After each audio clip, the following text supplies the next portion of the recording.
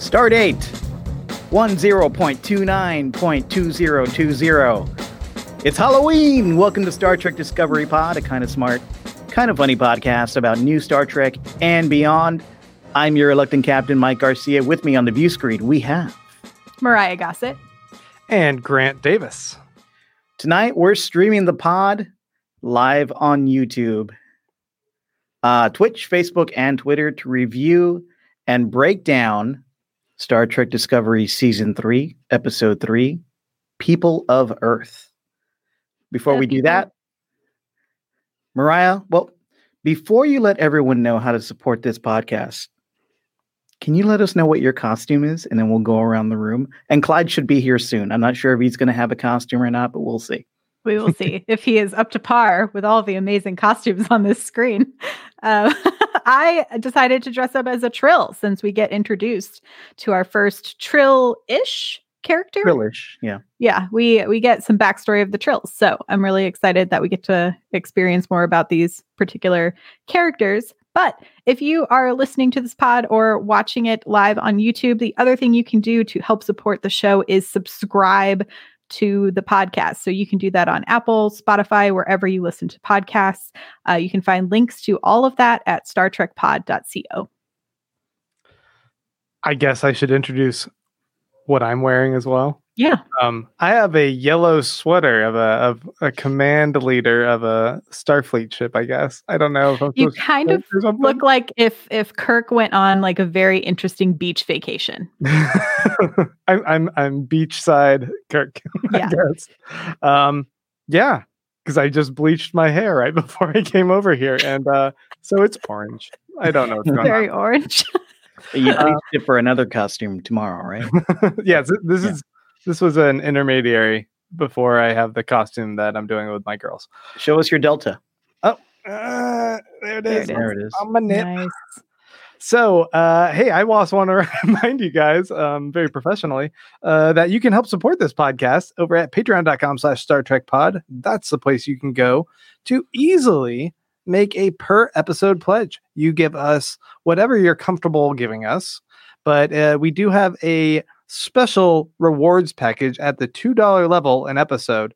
If you give us $2 an episode, in exchange, you can join us on our exclusive Slack channel where we talk all things Trek. We would love to have you guys come by and join us. We have a great gang of lovable, friendly, inclusive Trekkies, and you can be part of the crew. We do bonus exclusive content for you occasionally where we will review some of the original movies and some of the J.J. Abrams movies. We've been doing some special Badass Women of Trek series and 7 of 9 series, doing deep dives into some other little back episodes and just some other little fun exclusive chat things. Like we did a quiz last week where we found out which of the Star Trek Discovery crew we were, and I hated my results.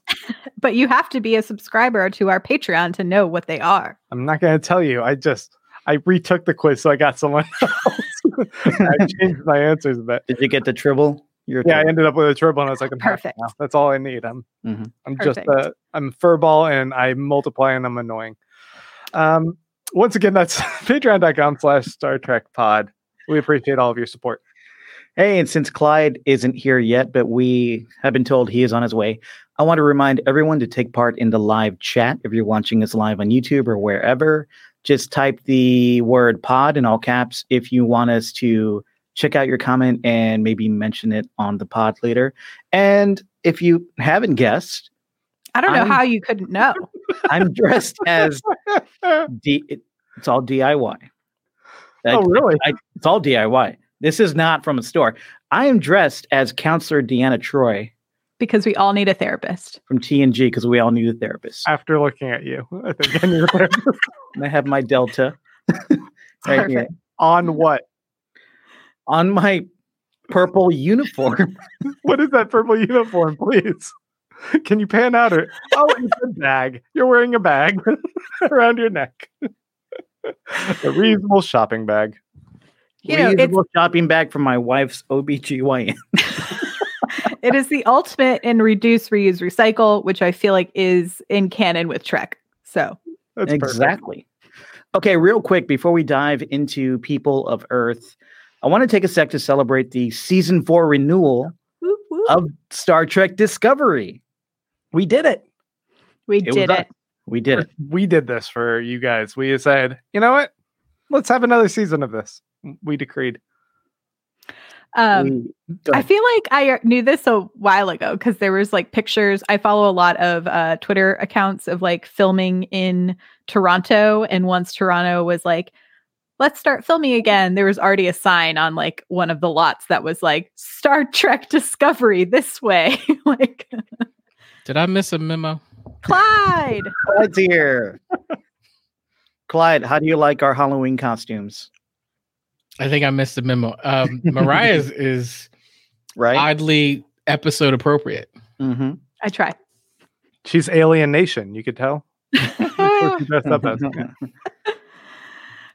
Yes, contrary to popular belief, everyone was not fired. Kurtzman is not out the door, and season 4 is coming. So, very exciting, and I'm glad to see it. And I'm glad they're already working on it. I know the writers are almost done, I think, with the whole season, and production has started.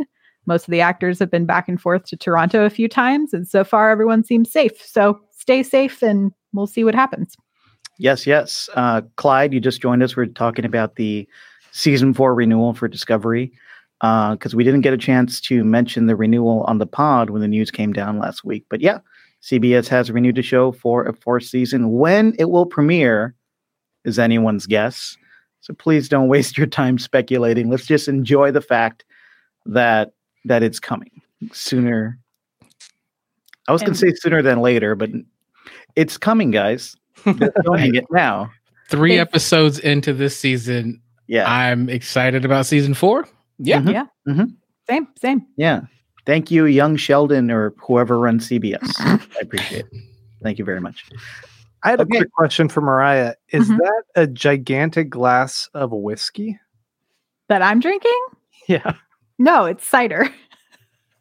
It's like, holy hell, that's a lot of whiskey. You drinking Romulan whiskey, you it's trill? Synthanol, so don't worry about it. Synthahol. All right. Let's do what we're here to do. Let's talk Discovery Season 3, Episode 3, People of Earth.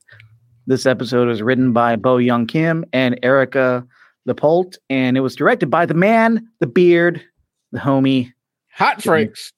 Jonathan Frakes. But we, what is it? Oh, it's the one where Discovery meets up with Burnham in the future, right? Yes, and we see that Earth has a more isolationist bent than the Earth from the 23rd century. So let's get into it. This is Star Trek Discovery Pod. We don't give you hot takes. We give you hot frakes. Hot freaks! He's in the studio tonight, folks, so we get a full hot frake. My kids are not just on the other Nope. side of this wall. I apologize to your ears, but I went for it there. I Gotta appreciate do you it. backing away from the mic, though. Yeah, this time I remembered. Oh, you Appreciate it. don't do that. Jeez. All right. Who wants to give me their hot frake first? I can go for it. I really enjoyed this episode. It really felt almost like an original series episode in that we have, a mission where our crew is going to a possibly hostile planet that we don't know much about anymore. Seemingly, we have an idea of what we're going to encounter as the audience. We think we know what it's going to be, but instead, we get to see Saru be an alien who brokers a peace treaty between humans who can't figure this shit out. And so I really appreciated both the back references to that and then also, the sort of fresh take on the idea that humans aren't the ultimate like peacekeepers of the galaxy. So I enjoyed that. I also really liked Georgiou being like Mama Georgiou when Books beams over and is essentially giving him like the rundown of you're dating my daughter sort of situation and like the hard line of questioning. And yeah, I mean, ultimately I got really excited when the crew is all back together. I'm interested to see this newer Michael that's maybe a little more loosey-goosey. And the interaction between her and Book, like the sexual tension is palpable and I am ready. It's high. I'm so ready for it. And Yeah, like I Theories said in about our discussion, like I said in our discussion of the premiere, I want to see that. we wanna want to see it all. give the people what they want. I mean, we also already got him shirtless again. They know what we want. That uniform was so tight. so tight. got some And thirsty people on the pod today. and I also really liked the feeling, like how familiar they are with each other at this point. Like when they're on his ship and they're doing the whole rundown of like, it almost felt like Ocean's 8, you know, they're like going over all of the bad stuff they'd done in the past, trying to figure out the best way to manipulate their current situation. So overall, I really enjoyed this episode. There were some cheeseball moments. There were some moments I felt like Saru and Michael were getting married and they were exchanging vows, but I was here for it. So I'll go next. I was a little mixed on this one, but overall, it won me over with its Star Trekkiness. Like in the middle of dealing with the fact that Earth in the far future is now this like extremely isolationist planet that is unfriendly to weary travelers like our Discovery crew. Saru and the crew do so much good with some old-fashioned Federation diplomacy and tolerance by conveying those Starfleet values. Justice, tolerance, friendship, humility, compassion, intelligence. These are things that can change the universe for the better. And I appreciated that being put into play to kind of save the day in this episode. That message really resonated well for me in this episode, even though this episode was a little cheesy here and there, but I'm actually not minding the cheese at all this season. I'm here for the cheese. It feels like Disco is kind of finally breaking out of that pretense of being a prestige drama. Like the past few seasons, it's like, we're kind of Game of Thrones. We're also kind of Breaking Bad, but no, Star Trek. And it feels like this season they're leaning more into the geekiness of a sci-fi show, and that's really working for me. I found that the theme, like a negative, was the theme of Burnham's disconnection from the crew rang a little false or hollow for me. Like I like some of that scene with Tilly, especially the comment about the hair and all that, but it felt like it was forced in that scene. Like much of that felt forced. Like you could feel the writing.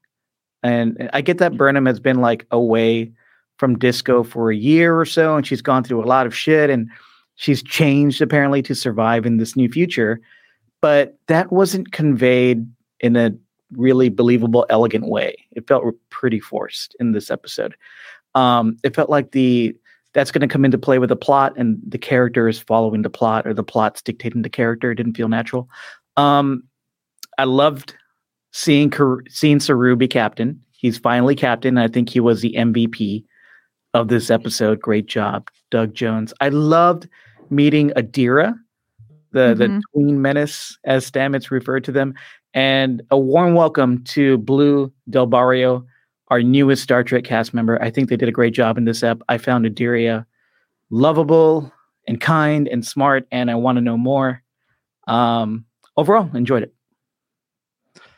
Clyde, do you want to go next? You want me to go next? You're muted, buddy. I'll go next then. Go ahead, Grant. I was going to jump in there, but you got it. Yeah. Have that. I like this episode a lot. I think Mariah, I don't know that I thought it was a lot like the original series, but it did feel like it was familiar in terms of the pacing. It felt more episodic than maybe any other episode in Discovery. Like we had a conflict, they solved it in a very Starfleet way. I know that previously I've said I don't know about Saru as captain, but I liked it. Like I liked him being captain, and I felt if nothing else, it's because, and we've said this before, Burnham's going to have more fun and be more impactful not sitting in that chair. And that was really clear. And I love the way that we got to see inside her psyche a bit through the use of Georgiou, and how Georgiou was able to help us understand that it's been a year. she's gotten a little taste of that freedom, that not playing by the book. And for Burnham, who was raised a Vulcan, even though she's a human, she's always played by the book, always done exactly what you think she should do. Now she's really getting played by the book. Look, I see what you did there. But now she's spent the last year kind of freewheeling and dealing, and so that can be really interesting. She's learning more about herself. She's trying to figure that out. So I'm excited of what that looks like. The whole idea about them being, do you remember this? Like, this episode that we had, or, this thing that we did, and being able to do all these things, I think is going to be a really interesting piece of the show. And so it actually made me really curious. I don't know if there was one thing that really jumped out at me. It was like, oh, that was amazing. Did you see that? Can you believe it? But overall, the tone of the show is like, yeah, this feels a little like home. And so I thought that was pretty interesting. I feel like everybody had work to do. And I agree with you, Mike. Adira was it was a breath of fresh air, and the fact that I feel like what is Star Trek without a young genius, right? Like there's always a young genius somewhere, and now we have it. And so I thought that was nice. I like to see, what they're going to add, and I think you got to have a Trill. Like that's an amazing piece of wisdom in a really immature package. So I love it. I think I thought this was a good episode. Awesome. Oh man. Well, I'll be the one who gets really negative then. Bringing up the rear here. Bring it. I thought this one was so hokey and cheesy, and if this is the direction of the rest of Trek, I'm out. I signed up for the Game of Thrones Breaking Bad shit, Mike. I don't know if I want this. You know what? I thought it was cool to see where Earth was at and see the relationship that it's become this really isolationist planet, but it is self-sufficient in this regard. It kind of gave me some vibes of this.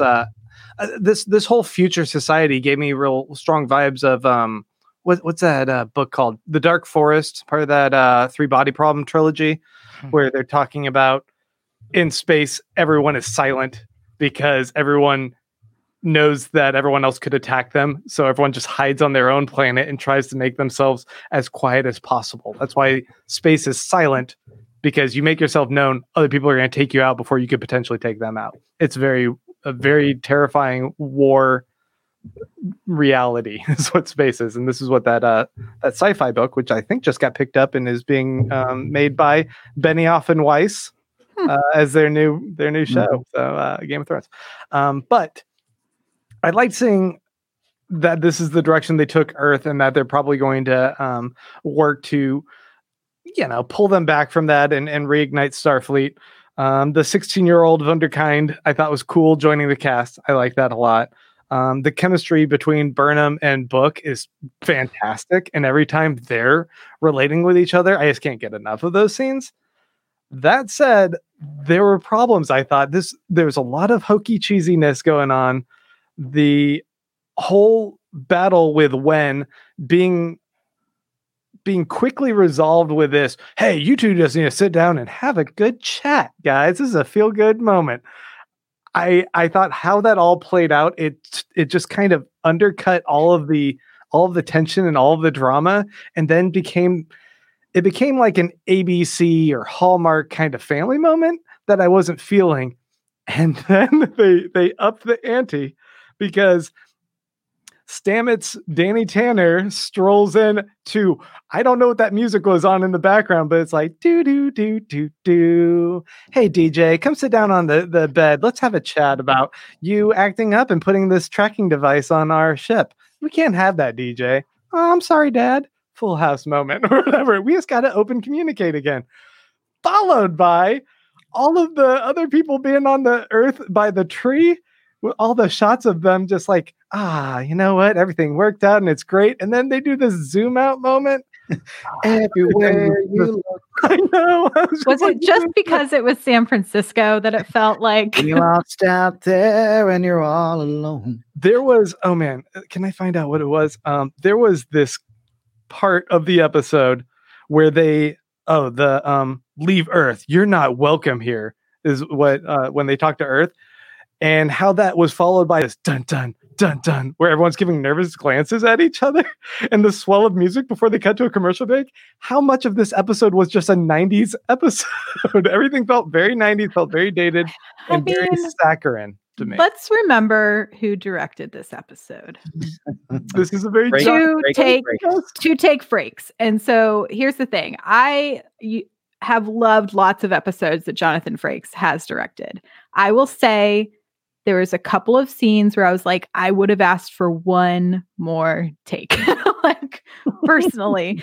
And a lot of them are some of the scenes you pointed out, Grant. Like I will say up front though, the line that cake is eternal will forever be my favorite line of dialogue. It cannot be taken away.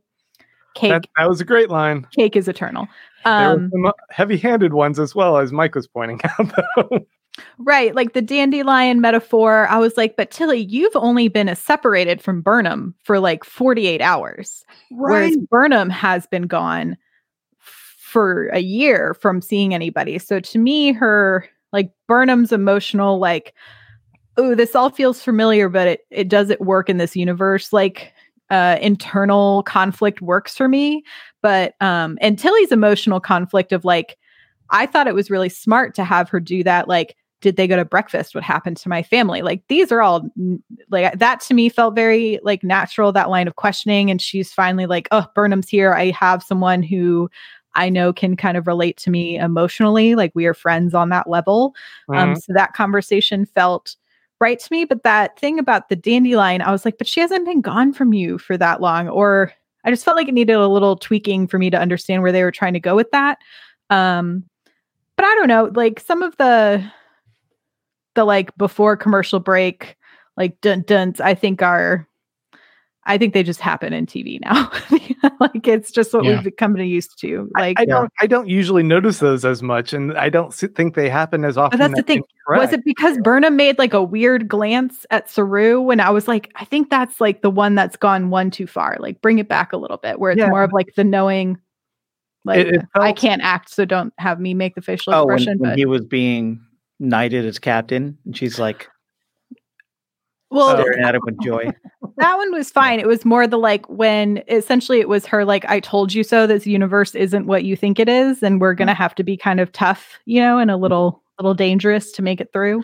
I like the idea of that. I like the idea that the hanging threat that Saru, Disco, Michael may have to compromise their morals a bit in order to survive and to realize what they're trying to do in this new time frame, which is bring back the Federation, bring back the ideals of the Federation. How does that work in a time when those ideals are shot to hell and you can't contact the people who are still upholding those ideals in the universe? How do you do that? Are we going to have to get our hands dirty? Right. That's interesting. But sure, I do tell, right? Yeah, I do feel that even though I did like this episode, Discovery has a lot of ambitious themes as always. Whether or not it executes on those themes or achieves those themes, it's hit and miss. It's pretty hit and miss. But I think that's not bugging me as much this year. Like I said, I don't know why. Maybe I'm just liking the fact that it's just leaning in to being a little cheesier, a little geekier, a little more 90s-esque, because it feels that way. Like almost every story we got in this episode got wrapped up within the hour. It almost felt, even though we're definitely going to explore, and this set up a lot for us to explore further in the season, a lot of it felt self-contained, which I appreciated. But I know, people who didn't watch Trek all their lives, like Grant, and people who really value the non-episodic, more of a serial story.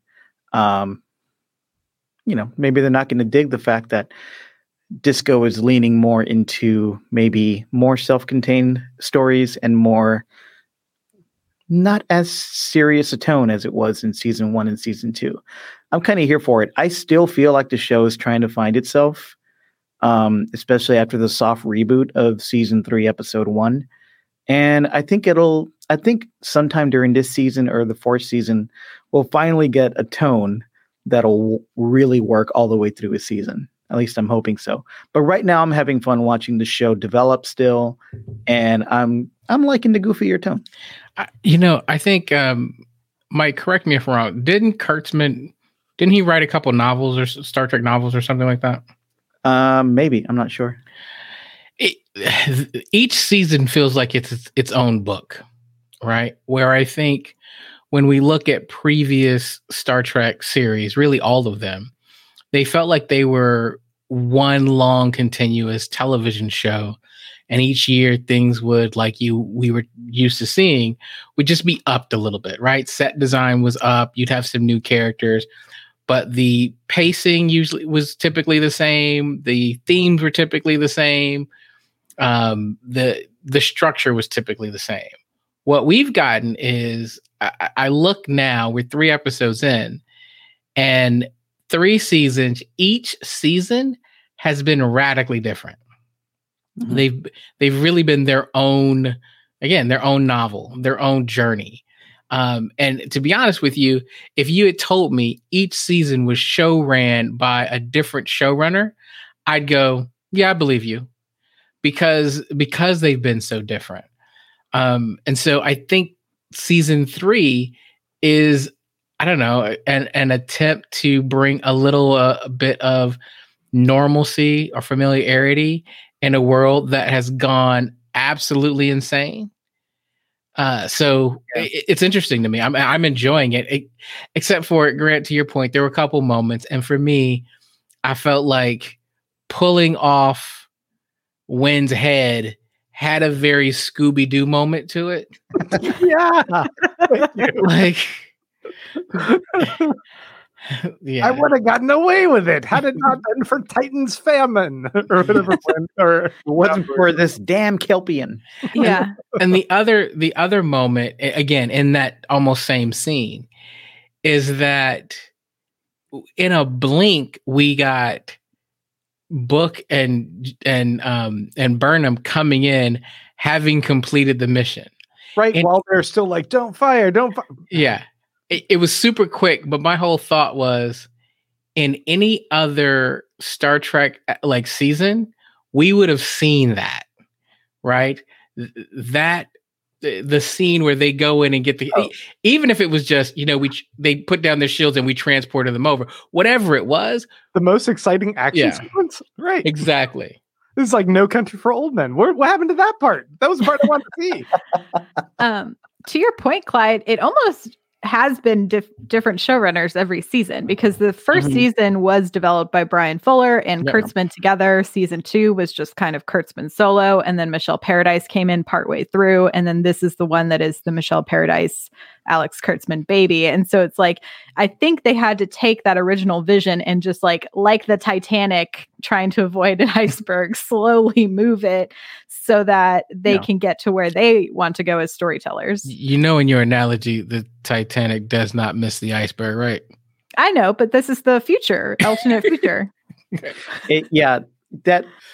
That's at the heart of this show. It's always kind of been, even though the show got greenlit, it got developed, we're in season 3, the show's kind of always been in development hell. Because Brian Fuller initially pitched the show as something like the new Fargo or American Horror Story, an anthology series where we get a different crew and a different time frame of Trek every season. They said, no, what's one of your ideas for a season? We're going to do that for the whole series. So they changed it to what we have now. And then shakeups happened. He got fired. Kurtzman took over. And then Brian Fuller's, some writers Brian Fuller hired show ran the first season. Problems with them. They got fired. Kurtzman took over again, and then now we have Michelle Paradise with a soft reboot in season 3, since we're now in a different time frame. So the show has always been like trying to find itself, with a lot of shakeups behind the scenes, and that definitely does. You can feel that every time a new season comes in premieres. And there's some comments going on in our live chat. People are talking about how this episode felt drastically different from the first 2 episodes of season 3, which I think it did. You know, it is our first director shift. So the first 2 episodes were from Olatunde, who is also on the writing staff and is a producer. And so I think it's, you know, someone who's been in it for so long, and then you're giving this to someone with sort of fresh sea legs, if you will, if we're going to continue on my bad Titanic metaphors. Keep it going. We're just going to the whole time.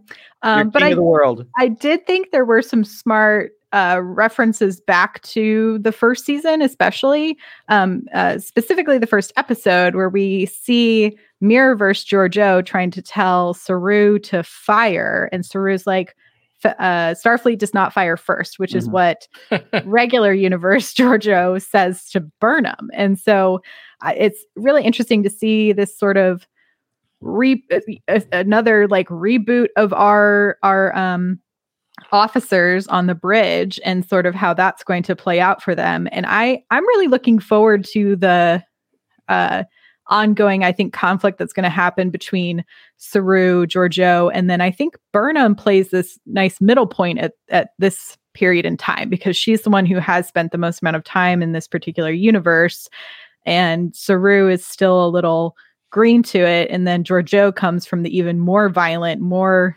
intense space. And so I think there's going to be some fun tension to be played with there between those 3 characters. Yeah, it feels like they definitely mapped out the that character trio, right? Of Saru on the left as the Starfleet idealist, Georgiou the complete opposite on the right. In the middle, you have Burnham being potentially pulled both ways. Where's she going to go, or is she going to embody something different and better?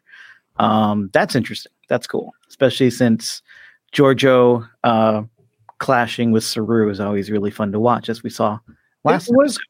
It was great to see Saru be like, you know what? I think communication has proved to be a very effective means of de-escalation when the people of Earth are like, no, don't talk to Wen. That's gonna be a problem. He's like, no. The rule book in Starfleet says we should totally try and communicate.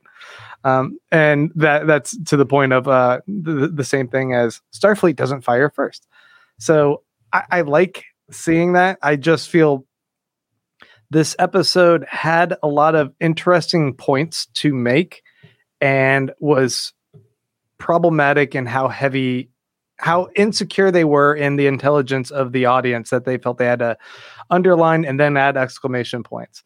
Like we could have gotten the sense of there being distance between Burnham and Tilly in the very beginning, and know that something has changed in her in a year's time that isn't conflicting with the one day that's passed, right? For Tilly. Or we could have explored this idea of communication being more effective without being like, look, in the end, all you had to do was talk to each other and rainbows. Like they straight out just kind of say those lines of dialogue instead of showing that there's a little bit of underlying tension. In fact, I thought one of the more interesting scenes was, I think it was that dude, Gene, shut the fuck up, Gene, or whatever, who walks out of the elevator past Burnham and says, "Oh, hi, Commander." And that like establishes, okay, there's going to be a potential problem with a power play between her and Saru of not knowing who is the ultimate authority on the ship. And what could have been a more interesting plot point, in a way, I felt was a little bit undercut as well, when she gives it to him rather than them having a discussion. Like, don't you guys feel like that was a little unfair to Saru to be like, oh, I have the ultimate authority on this ship and I bestow upon you commandership, rather than be like, I don't need you to give it to me. I've already taken it. It's mine. I didn't see it as that. I felt like she was directly communicating to the fact that Saru would want to talk this out, and they would want to logically figure out who the best person is going forward. But I think the large, it was unexpected for sure, which I liked. And I think the larger point that was trying to make was Burnham doesn't know if she belongs back on Disco, so she's not going to be the captain. She's not going to step up. And I think that unsureness of who she is now is going to pay off this season down the line, even though some of it did feel forced. And I think some of it felt forced because she's supposed to be separated from the crew for a year, but we don't feel it as viewers. Yeah. And Yeah. they were really trying to truncate that if they're trying to slide her in as number one near the end of the episode. Right. I want to talk about Earth. We learned Why? Earth. It's a planet. We live on it currently. Third rock from the sun. That Earth. That's the one. John Lithgow. We learned Earth is no longer part of the Federation. Shocker. Mariah, you brought that up in your hot freak. It's a pretty cool, unexpected development. Earth is run by a military unit now, the United Earth Defense Force, I think is what they call it. And they do not trust outsiders, and they are kind of edging on being xenophobic, which obviously felt like a regression in the culture. Kind of felt like what we're experiencing in the U.S. today, at least with the political party currently in charge. What did you all think of that development of how Earth was portrayed here? Yeah, I mean, I think the writers, like all Star Trek, is seeking to put some commentary on current events out into the world. And I caught a little bit of the Ready Room interview with Bo and Erica, the two women who wrote this episode. And, they were talking about, they were like, I'm trying to backtrack. When this episode was written was probably at the height of like the US enforcing like the Muslim ban, right? And so we're seeing all of these extreme political tactics being used to keep quote unquote, outsiders out of a particular place. And so I think for them, it would be weird to have country-wide, make Earth great again. Blah. Thanks for that comment. But we wouldn't have country-based government anymore, right? Because we have interplanetary travel. But, the concept that Earth would become so insular, I think is a logical step to use as their particular metaphor. And the idea that it's a little bit more militaristic in the way that it functions also feels correct. Because I think people move to ignorance and violence and anger when they're afraid. And so when there's this big fear, this big bad of the dilithium exploding, who could have caused it? The Federation, our protectors are now gone and they can't do what they normally do for us anymore.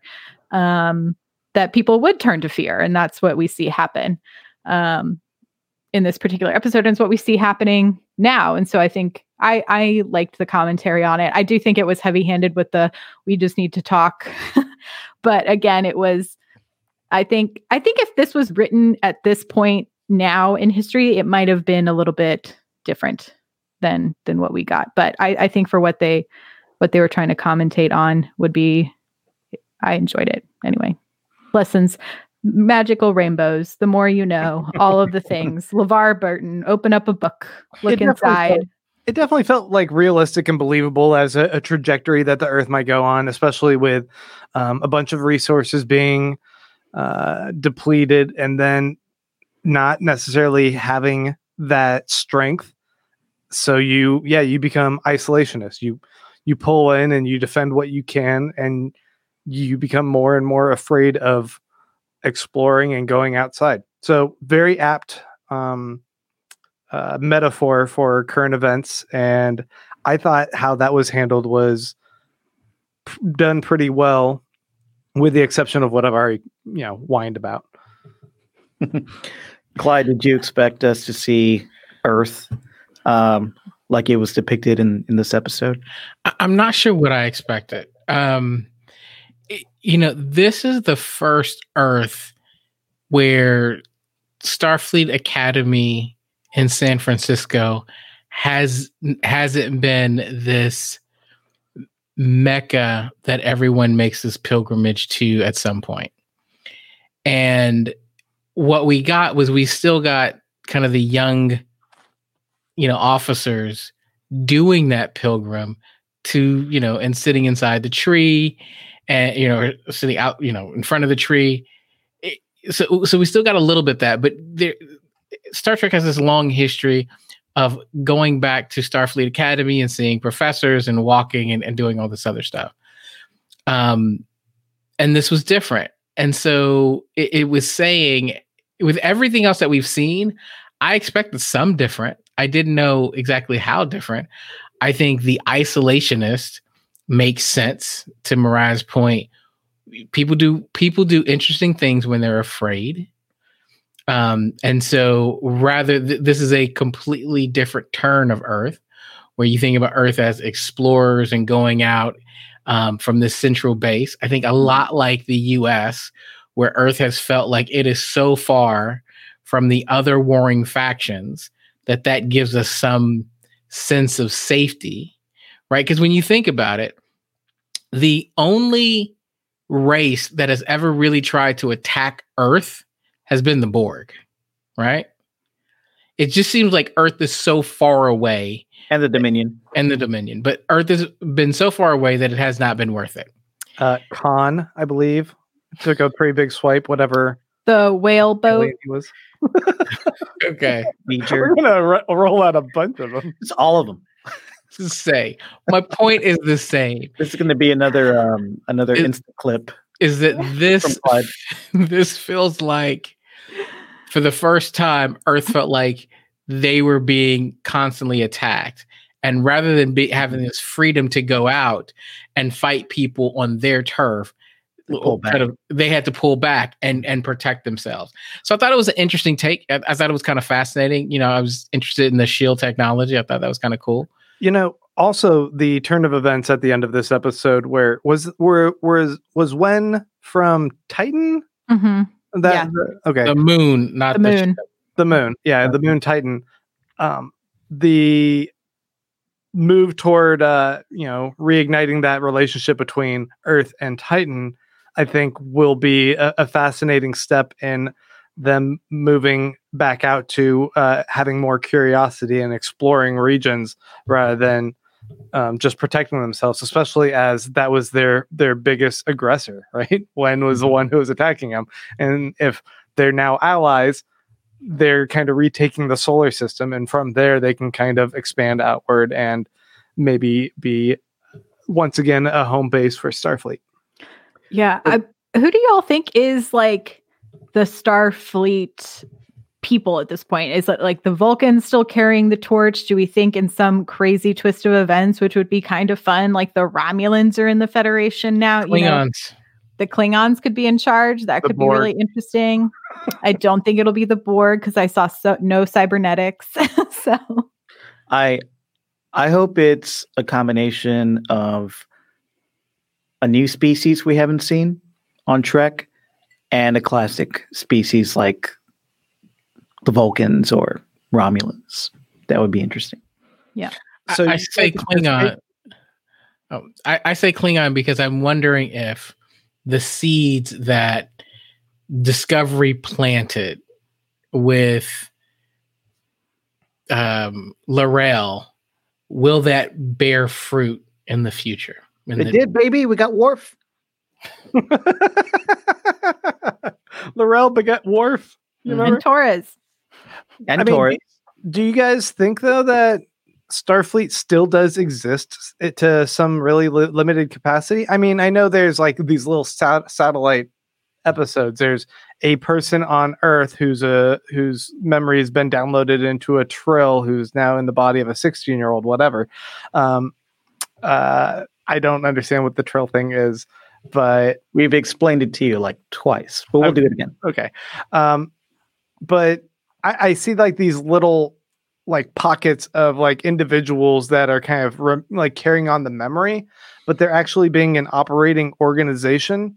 I think the most we saw was there was a mention that there was 2 ships that like had been lost out in space somewhere, and who knows where they're at, or even if they're around anymore.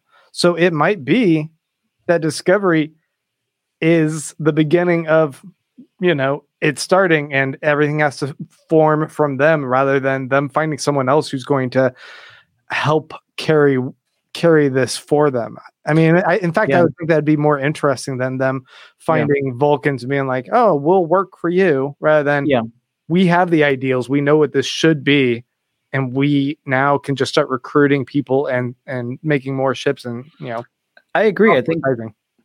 I agree. I think like a lot of Trek fans, I've often wanted to see depicted the creation of the Federation. How do we get from where we are now to where they are? And I think with this new season, we're set up pretty well for that kind of story. We're talking about Earth. We're talking about the Earth Maga Force, whatever they're called. Let's talk about Adira, because she was part of this military force, and she was a bright spot in it. She only joined because she was waiting for a Starfleet ship to come, and she wanted to leave with a Starfleet ship, and it finally happened for her.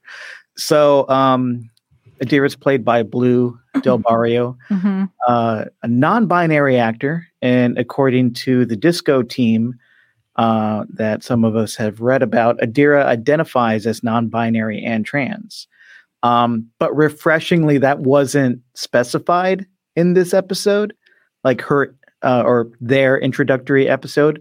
And I think they did use she, her pronouns for Adira in this, but Adira was just allowed to be and exist and take part in the episode without the character's gender coming into play at the forefront. I thought that was really great. Yeah. And I think, Blue is very young in general, is playing a 16-year-old, but they are also, I think, like just graduated from acting school. So is maybe 21, 22 years old. So one of our youngest cast members for sure. And they said in an interview, I thought this quote, Mike, you grabbed this, but I agree that this is a great insight into this particular character and what we're going to see this series.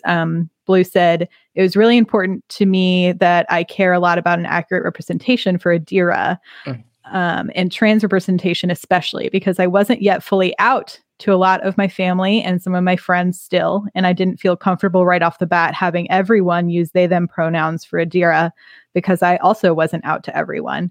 So I wanted to wait until I really was, and until I was in a place where I could talk to my family and my friends and tell them who I was. And at that point, I could then feel that this is now an accurate way for me to represent Adira on screen as well, because I would be there too.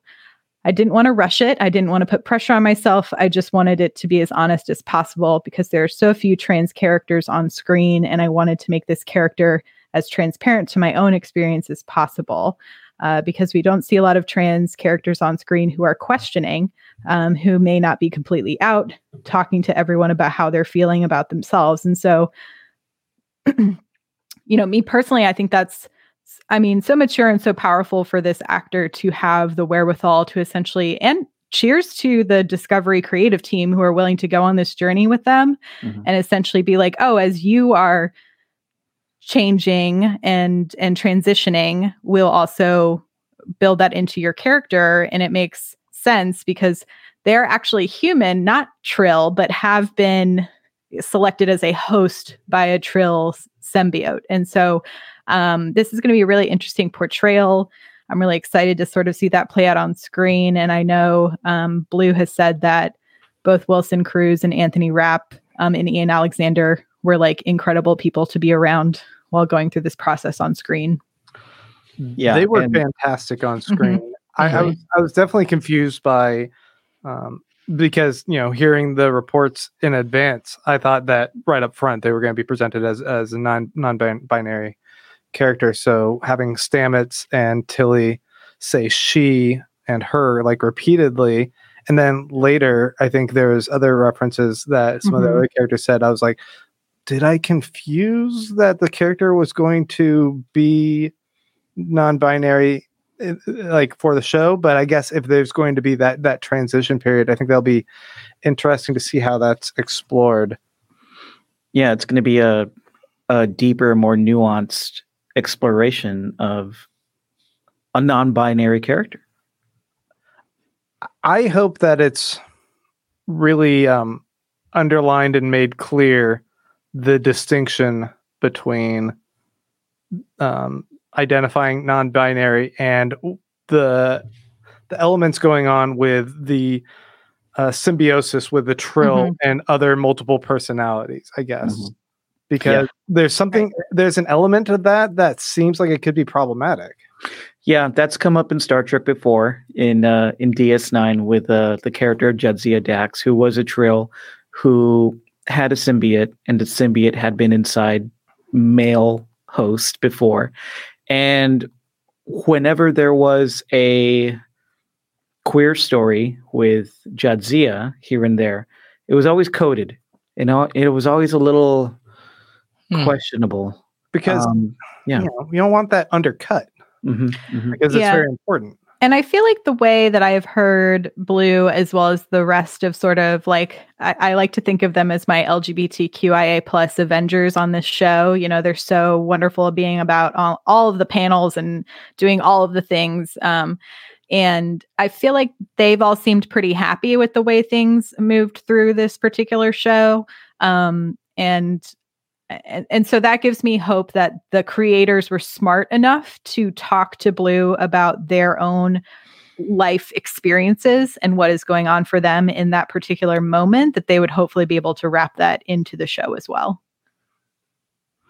It's ambitious, and it feels like they're, you know, with everything that we're reading about this character and the actor and what we saw today on the show, it feels like they're going to treat it with sensitivity and respect at least. So that's good. Good. Yeah. I think one of the things that's interesting to look at is, I think even without knowing a lot of the backstory, the sentiment is we were really excited for them to be on the show. And they are bringing a lot to it. And I think the nuance is going to make that even more deeper and richer to understand what's being done. And so I just think that between Adira and Book, these are two really strong additions to the show. I had mentioned one of my complaints was the dialogue between Stamets and Adira. I really liked that moment. But what I wanted to point out, like, I thought like the dialogue and the music behind it, I think the music just did no favors, and that music was bad. Yeah, I'm gonna blame editing. I don't know, but I think that the dynamic between Anthony Rapp and Blue was immediately apparent, and there's this warm and parental vibe that Stamets was giving to Adira, which is kind of uncharacteristic to the character, given his cantankerousness oftentimes. That I don't know. I really did appreciate that element. I thought, you know, being upfront, being very open and honest and forthright about what's going on with Discovery, that they're time travelers. That's information they're generally really protective of, but Stamets didn't hold back, was very straightforward. Like, this is where we're coming from, and showed this degree of concern and compassion and respect when that situation could have borne out in a very different manner of, you just put a device on our ship that made us susceptible, threatened Earth, could have gotten a bunch of people killed. We got fired on our ship because of that. Like, that wasn't the approach. And I thought that was much better handled than the Scooby-Doo moment of ripping off the head and saying, now you guys communicate. Yeah, I thought the moment between Adira and Stamets felt very much like Stamets can see himself in them. You know, like essentially Stamets is like, I have been this wonder kid before, and I can see how intelligent you are, and that maybe you also are a part of my rainbow family. So like, come on in, you know, that kind of, there's like a dumb TikTok that went around a long time ago where it's just two people looking at each other in each other's outfits and just being like, are you? And they're like, but are you? And they're like, are you gay? And it's like, yes, bitch, of course I'm gay. Like, and so it's like this little like moment where I felt like it was like taking you under the wing, and then we find this big plot. Like Adira's going to play a big portion in this plot moving forward. If this is like the last known person who sort of maybe possibly knows where Starfleet is, so I'm excited for that. Well, I think the other thing that's interesting is that we saw a little bit of this. Maybe it was a little jealousy with Tilly. Like, wait, I'm supposed to be the Wonderkin. Yeah. But I think that's exciting because it says, okay, well, Tilly, for 2 seasons, you've been the young rookie, really smart, trying to figure your way out, find yourself. And maybe now what we're going to see is Tilly really coming into her own. We talked about that a little last week, right? But Tilly really being able to stand up and be, competent and confident and all these other things. And maybe her storylines are going to evolve other than just being the young rookie. Mm-hmm. Yeah, that's a good point. My spouse is an educator and she deals with teenagers a lot. And she says the best way to really connect with a teenager is to do it with honesty, as much honesty as you can have with someone who's much younger than you, and with respect and humor. And that's the way that Stamets dealt with Adira in this episode. And it rang true to me. I really like seeing that play out. Chris Rogers, let's jump into some of these live stream comments. Chris Rogers says, Pod, I've talked about this elsewhere, but that the first non-binary character in Trek is a Trill is wonderful in my opinion. The Trill are already queer-coded, and I want so much more for Adira to bring an acknowledgement to that, rather than bringing the Trill to queerness the way DS9 did. Yeah, we've come a long way. I'm excited to see what happens with Adira. Yeah, big time. Do you guys see any other comments you want to bring up? Well, I definitely wanted to talk a little bit more about Book and Burnham. Yeah, because I feel like that's an area always we didn't get to address fully. And burn those books, baby. First question I have to you guys is, he seems very defensive toward Georgiou about whether or not they hooked up, and says no, we actually haven't. And it seemed very genuine and honest. Do you? Yeah, that yet was implied. Yes, we have. I'm not talking about. Listen, if you haven't and you're not going to, then you just go, no, we haven't. It's been a year, though. And that's why he's like, I've been trying.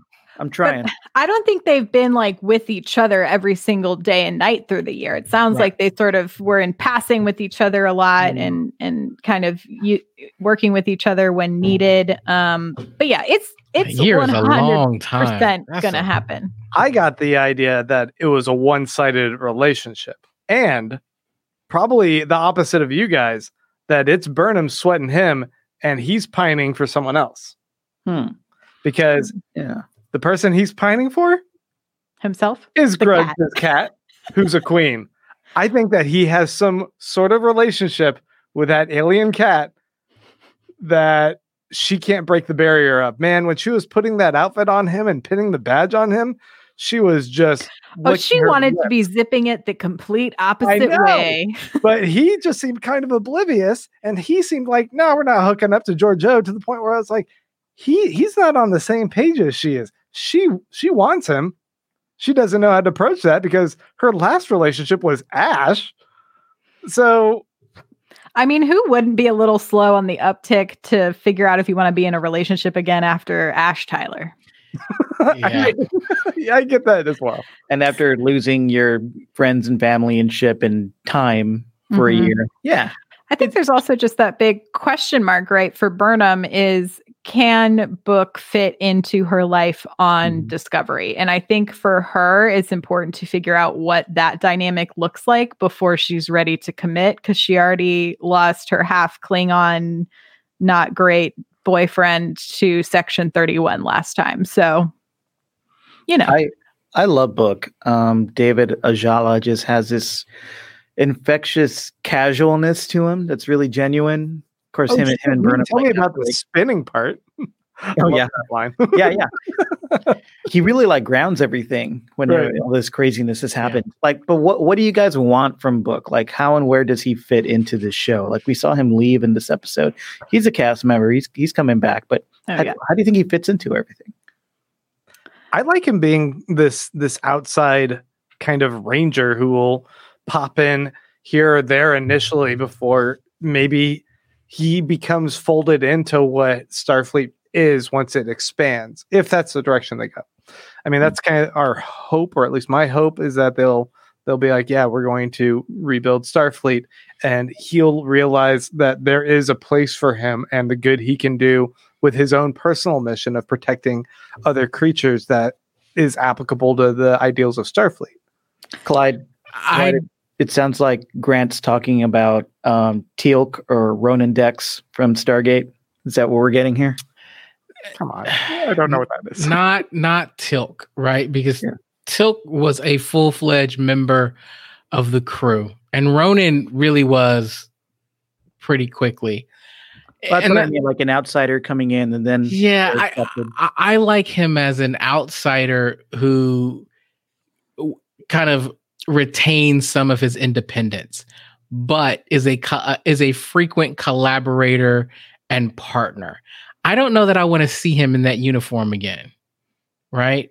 At least not yet. I think there's some power for him being outside. I'm not gonna do that. Outside of Starfleet. It did feel a little bit awkward, right? Him being in that uniform didn't feel like the swagger of his character. It's because we all just want to see him with no clothes on. We can all I agree. was trying not to go there, but I knew Mariah would. So you're welcome. He looked good in the uniform, but he definitely looks better in his, like, what are they called? Not smugglers. Oh, yeah. In that outfit. Yeah. I think he could be an interesting, perhaps he does get eventually folded into something, a part of Starfleet. I don't think he's going to be like a crew member on a starship, but he already has all of this experience working on rescuing, these endangered species. And so perhaps he is then someone who sort of becomes like a team member on that's working on something like that, right? P.W. Gregory says, Book and Burnham, yeah, we get it. But what about Georgiou and Linus, though? We didn't see a follow through with this episode. Did it happen? Did it happen? What's going on with Georgiou and Linus? Hey, Mike, Sardonyx asked, do you think Detmer's PTSD is going to be an ongoing storyline? That's the thing with Detmer. In this episode, she pushes back on Saru's orders like twice, and it felt like she was afraid. So is it PTSD? Is it control?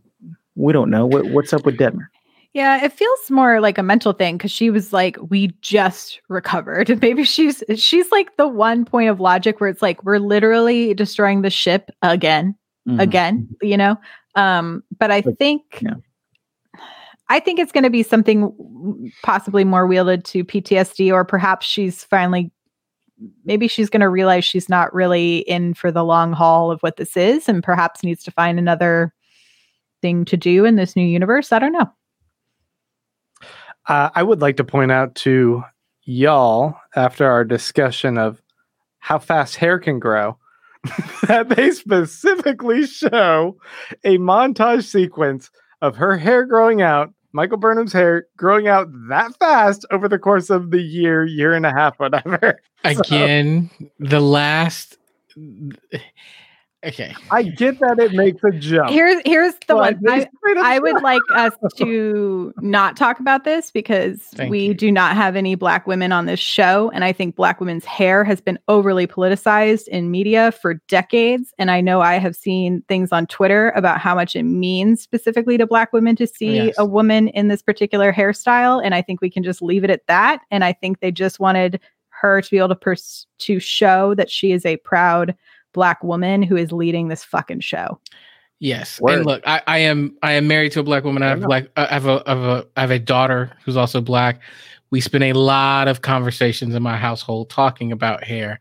And I have been, I'll say marginally educated on the discussion for a while. And so that hairstyle on this show for a lead is a big deal. And not only that, I think what we see in Burnham and even in the montage is actually it's natural hair. And the fact that it was curly and the fact that it was braided is something that you just don't see on television. Usually when you see Black women's hair on television, it's almost always straightened. And so what we see in this is it's wonderful. And we don't have to get into the length and growth and what happened. I think that's more nuanced. And I also looked and said, I think that there are enough people of color and Black women on set that even if we don't understand it completely, I have to trust that they got it right. Mm-hmm. I'm just going to echo Tilly and say it looks great. Yep. It does. Yeah. Curran had a great comment here about the Kelpians and Saru. She says, having the Kelpians be a new force in the Federation would be appropriate, given Saru's role. He could be their hero for them, which would make an interesting storyline. We're definitely going to catch up with the Kelpians this season, right? I hope so. I don't know what quadrant they're in, and I guess only Discovery can really get there at this point. Clyde, I know you've been itching to see the Kelpians again, right? No. I mean, they're fine. No, look, the Kelpians are fine. If they got more people who can do the shooting the darts from their head thing, I mean, that's cool. I kind of don't want to go backwards. I mean, I'm curious to see what they look like and kind of where they've evolved today. But at some point, I want to see some new aliens. Yeah. It would be fun. And I think the last comment I want to bring up that I think we can all appreciate. CJ Higgins says she wants to see a book without a jacket, please. Don't we all? Don't One more we time. all? One more. I can take off my jacket if you guys want. No. See, you could just be book for Halloween. You just gotta go shirtless. There you go.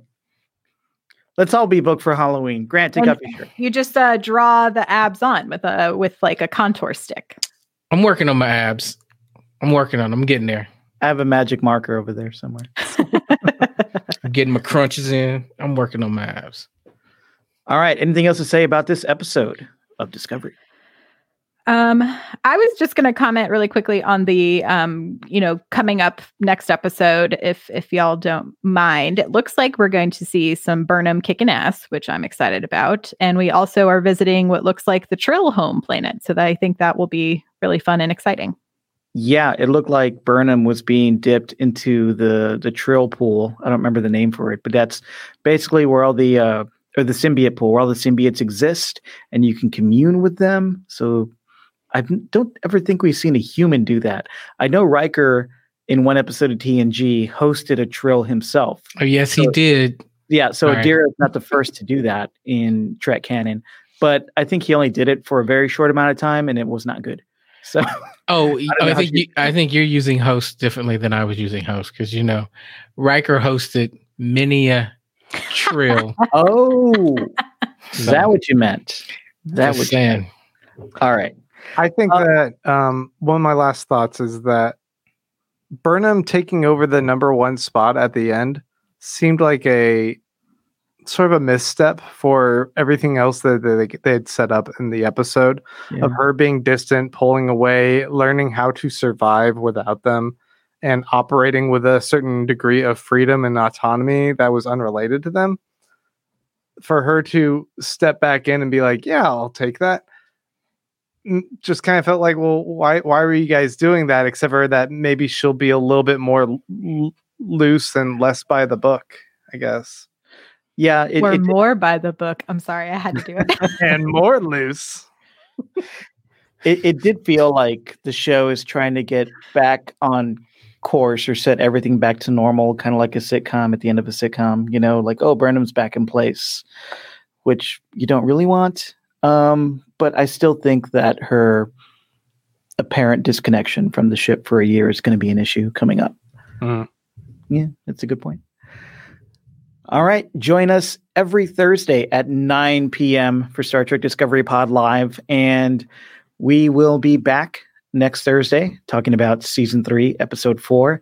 I'm just realizing I didn't write an outro for this, but that's fine. We'll figure it out. We'll figure it out. Guys, do you do the things that you do in the outro? Yes, make sure you have subscribed. We appreciate y'all live chatting with us here on YouTube, but please make sure you hit that subscribe button, hit the little notification bell if you're on YouTube so that you always get a notification when we're going live. And if you want to listen to the pod, go to StarTrekPod.co. And there's more that you can get from us if you join us at patreon.com/Star Trek Pod. Go there, make a per episode pledge, and you can join us in our Slack channel where we can chat about all things Trek all throughout the week, share our theories and speculations, and just general chat about Trek things, do watch-alongs, and hear bonus exclusive content.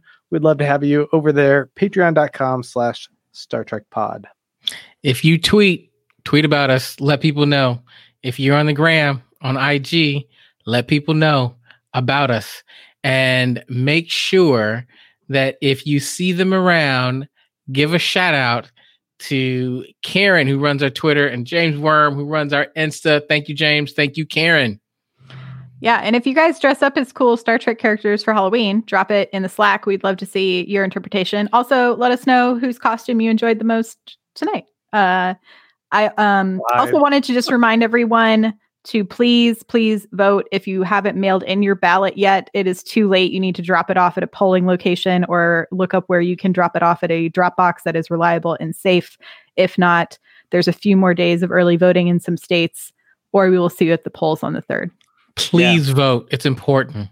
It's critical. Make the federation happen. Vote. All the way down the ballot. Read all the way down. There's important things. Yes. I had to vote for someone who decides how to manage the clean water in Austin, in my district. And it was the very bottom of the ballot. So vote for science and vote for logic. Yes. All right. It's not too late to get informed, too. Check out vote411.org if you're still trying to figure out what the important issues are in your area. Right on. And we'll be back next Thursday, 9 p.m. Central, StarTrekPod.co. Guys, where can we find you online, Mariah? I'm at Mariah Gossett on all platforms. That's Mariah with a Y and a Gossett with 2 S's and 2 T's. Clyde Haynes. You can find me at Clyde Haynes. Nailed it that time. Thank you.